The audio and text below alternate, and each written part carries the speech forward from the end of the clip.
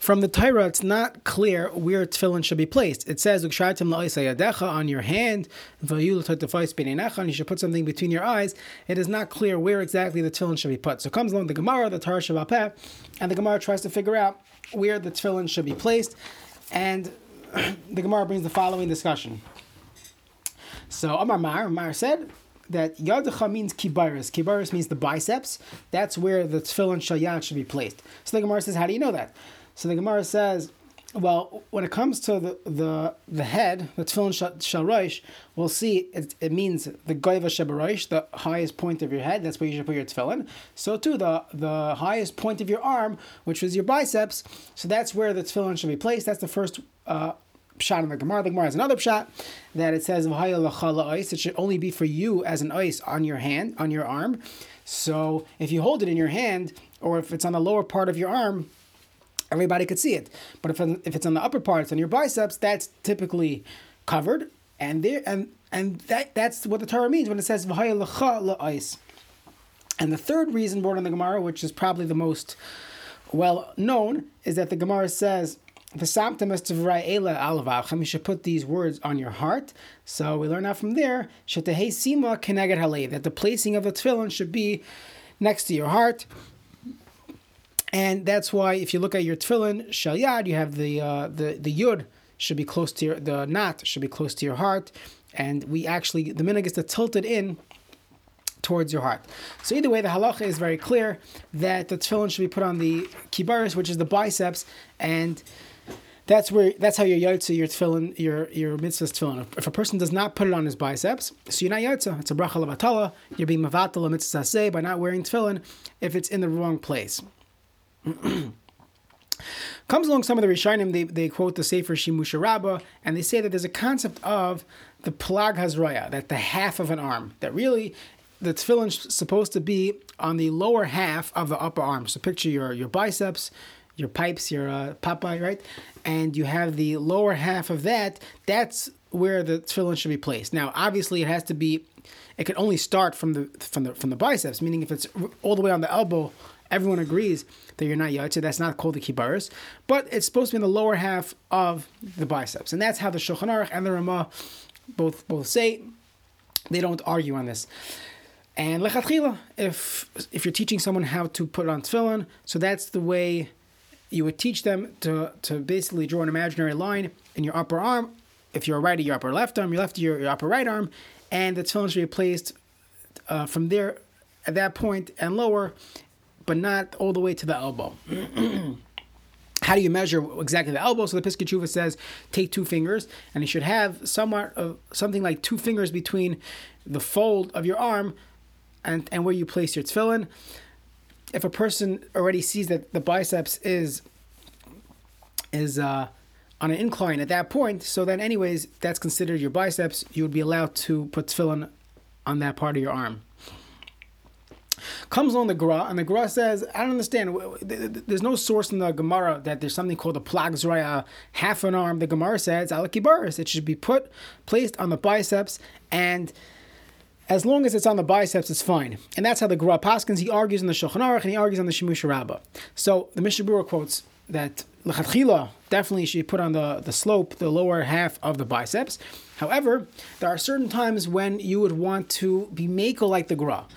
An example of this is, the Chayei Adam says this as well, is that let's say a person has a makkah, he has a wound, or he has a cast on part of his arm, and let's say it's painful for him to put tefillin on that part, or there's a chatzitza. We'll talk about chatzitza, but let's assume there is an issue of chatzitza. There's a bandage on his biceps. So if we go with the Gra, perhaps you could put it a little higher. Put it a little higher than usual, and it's still technically on the kibaris hayat, on the biceps, and according to the Gra, that will be fine. Additionally, let's say someone is short, or you have these bar mitzvah boys that have very small arms, and they get the huge period tefillin. So if they're trying to copy what the adults do, and they're only going to put it on the middle arm and below the plag zroya, it ends up that they're that their tefillin will end up right around the elbow, which would probably be puzzle, which would probably not be yaitza.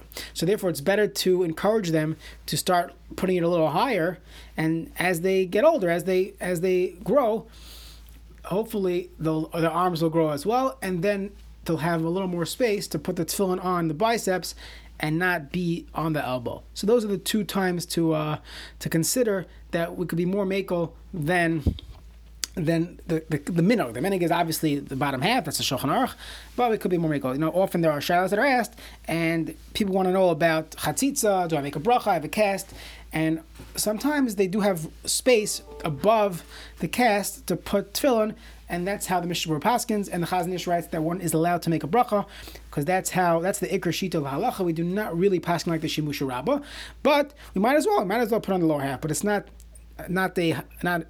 required halacha lemaisa. Again, just to repeat that we have a minhag to tilt it or drop towards your heart, and it shouldn't be facing outwards, as it says, sima, right? It should be sima keneged halev. The Poskim write, the Malbim writes that a person should roll up his sleeves as high as he can. Otherwise, you're going to be putting pressure on the tefillin, and over time, over davening, it's going to get much lower. So if a person wears a tighter shirt, you just have to be careful that you could get as high as you can so it doesn't push the tefillin down towards your elbow.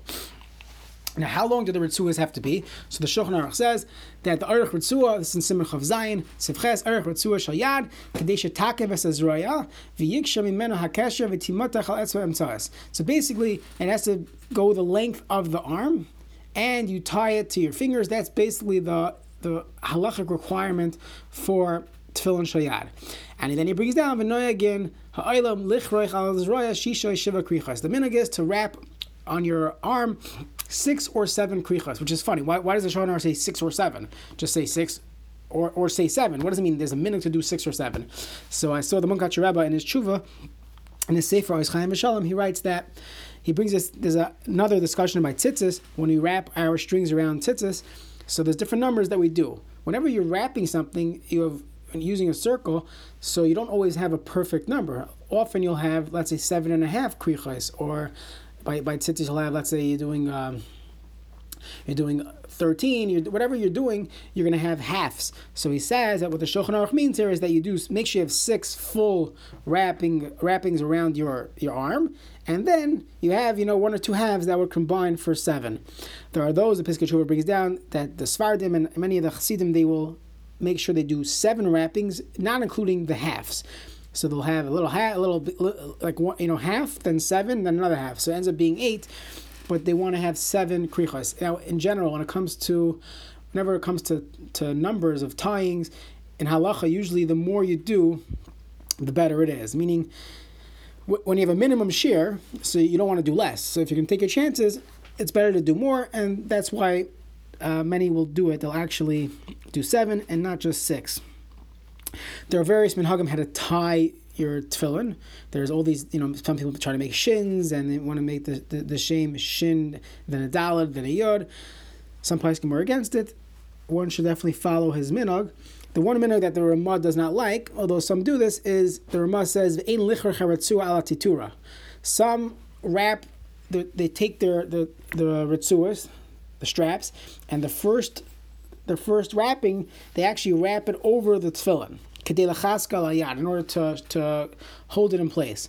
So the Ramah doesn't like that. There's a whole discussion of why it's not good. Perhaps there's some type of bizayin on it, which is a tremendous chiddush, because we put our sleeve on top of our tefillin.